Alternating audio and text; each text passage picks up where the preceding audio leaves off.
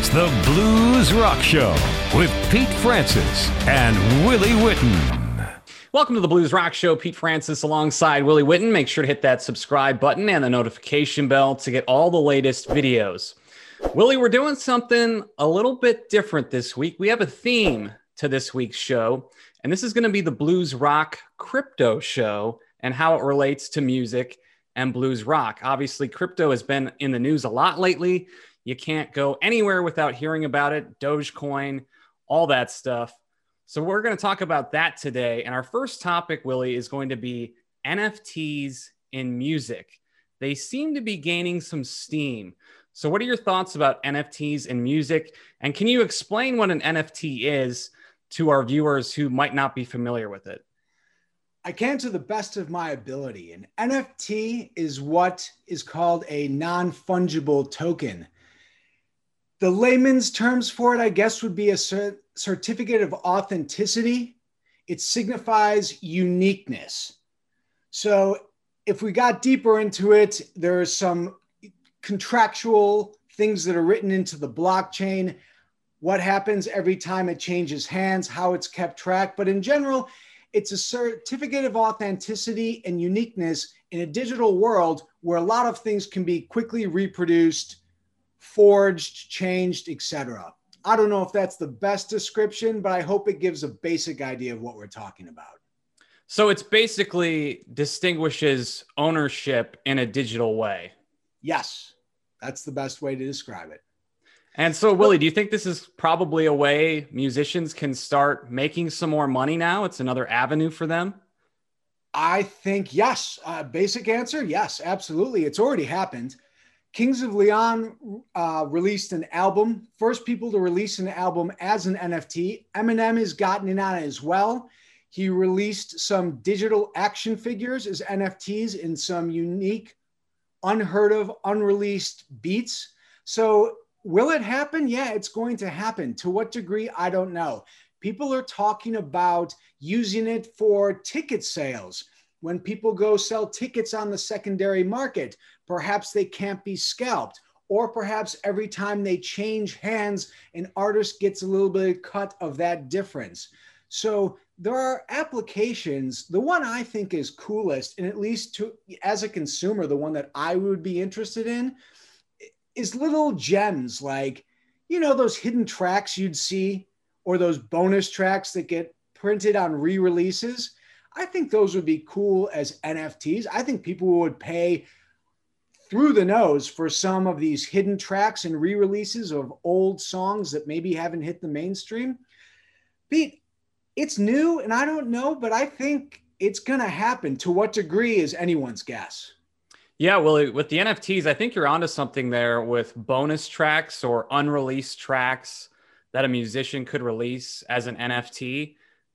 I think there would probably be a lot of interest in that. I do. And I think to make an analogous comparison, I look at NFTs of being another way to make digital merch. And with CD sales and album sales being consistently lowered, artists need to rely on other forms. And I think that if they're relying on merch now, I think NFTs are a future version of merch. So I think in that regard, I think they're going to be around to stay. Yeah, and now here in the US, things are kind of opening back up, but other parts of the world are not where we are in the United States as far as the vaccine and whatnot. So do you think other parts of the world maybe really start taking advantage of the NFT option because there's not much else that they can do right now? I think absolutely. And I think if you look at other technologies and ways that things have exploded, some of the online banking, there were a lot of countries also that went directly from landlines to cell phones. They never really had sort of that in-between payphone. So I think that certainly countries now that maybe look to be hurting on the music scene, by force, by necessity, they may be eventually the leaders in what I think is going to be a huge boon for artists, especially, Pete, those who really don't sell CDs and are sort of getting the short end of the stick on their streaming royalties. So here's another idea, Willie. We're talking about crypto and coins. And obviously it's kind of a craze right now, and it's getting more into the mainstream. What if musicians, bands, artists had their own coin and people could invest in them? Well, I think when we talk about investing in musicians, we're sort of putting two different ideas together. There is something, actually, I should say there certainly was something for a moment. Perhaps it still exists. It was called the HSX, the Hollywood Stock Exchange, where people could go buy and sell virtual stock of celebrities and movies, actors, actresses. That was in a virtual sense. If you marry that with the idea of GoFundMe, which is where you fund someone for a one-off time to become an entrepreneur in this field or to help produce this movie or album, put them together.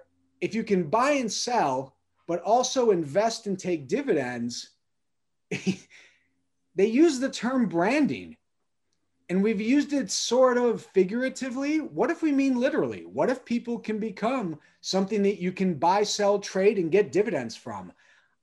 It seems far-fetched, Pete, but as musicians try to find ways to finance their operations, I don't see why not.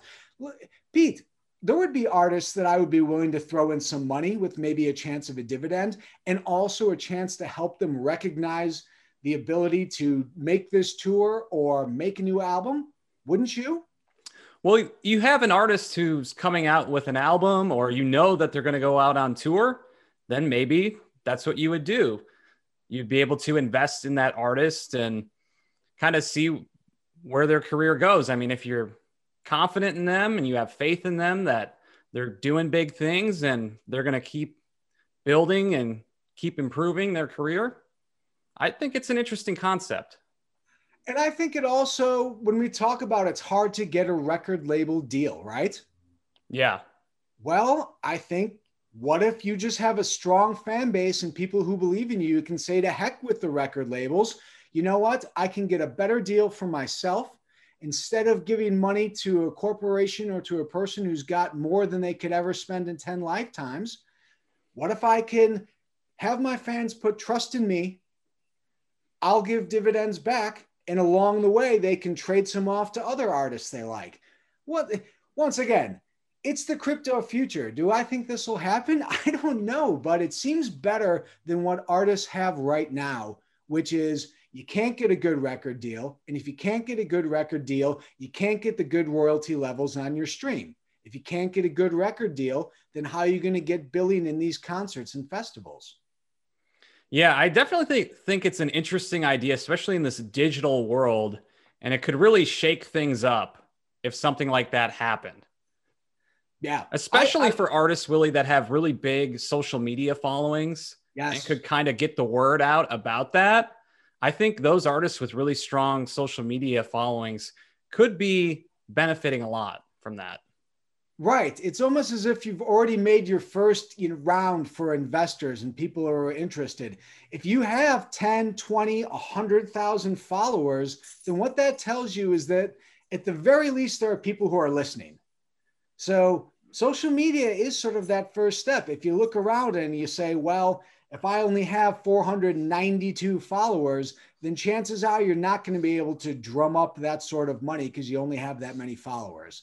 Because I'm thinking that this is something where people will be throwing in small amounts. Right. I think there will be some bigger people doing 100, 1,000, 5,000. But I think for the most part, you're going to have people throwing in micro shares, $10, $20.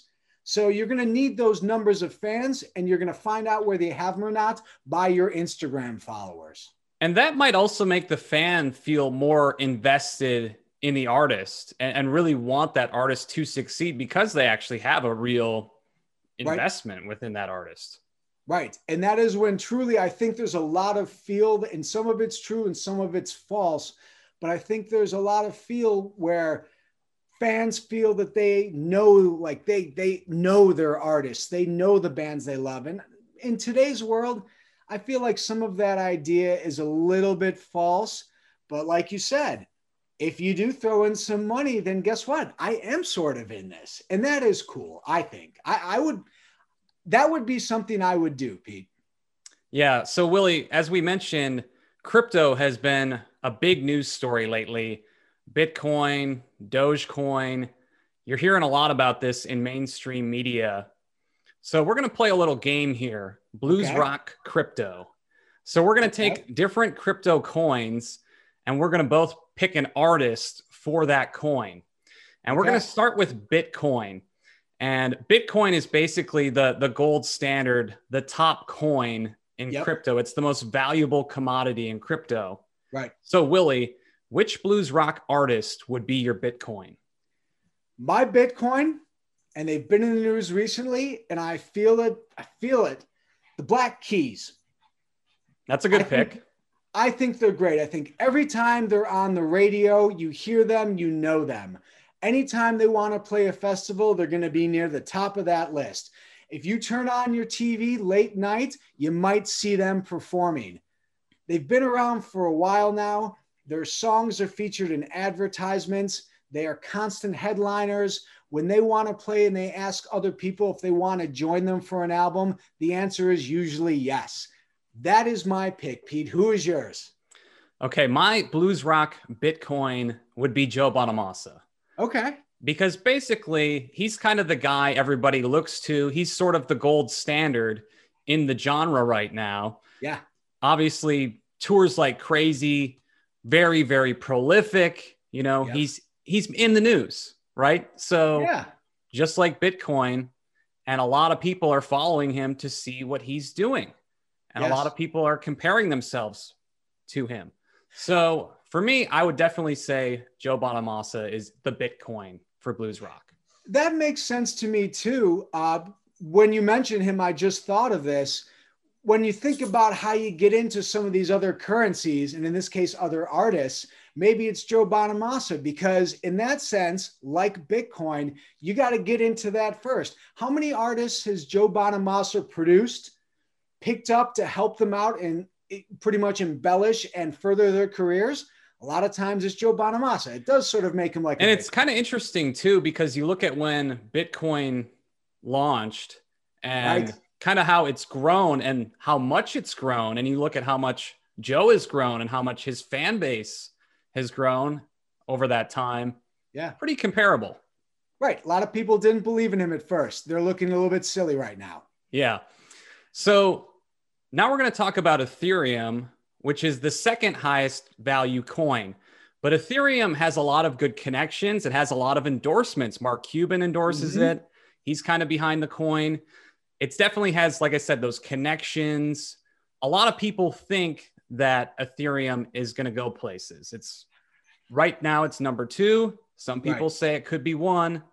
Willie, who would be your Ethereum coin?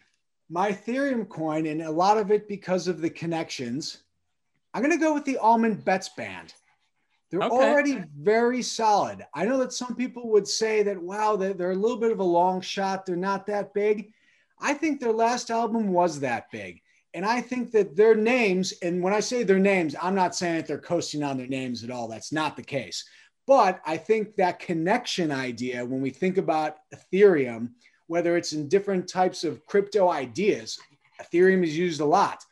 The Almond Bets band, that's a name that's been around, and people are happy to, I guess in this case, invest their time into the band because they think, like Ethereum, it's going places. How about you, Pete? Who's your Ethereum? So for my Ethereum coin, I'm going with Gary Clark Jr. Okay. Because like Ethereum, Gary Clark Jr. has a lot of connections.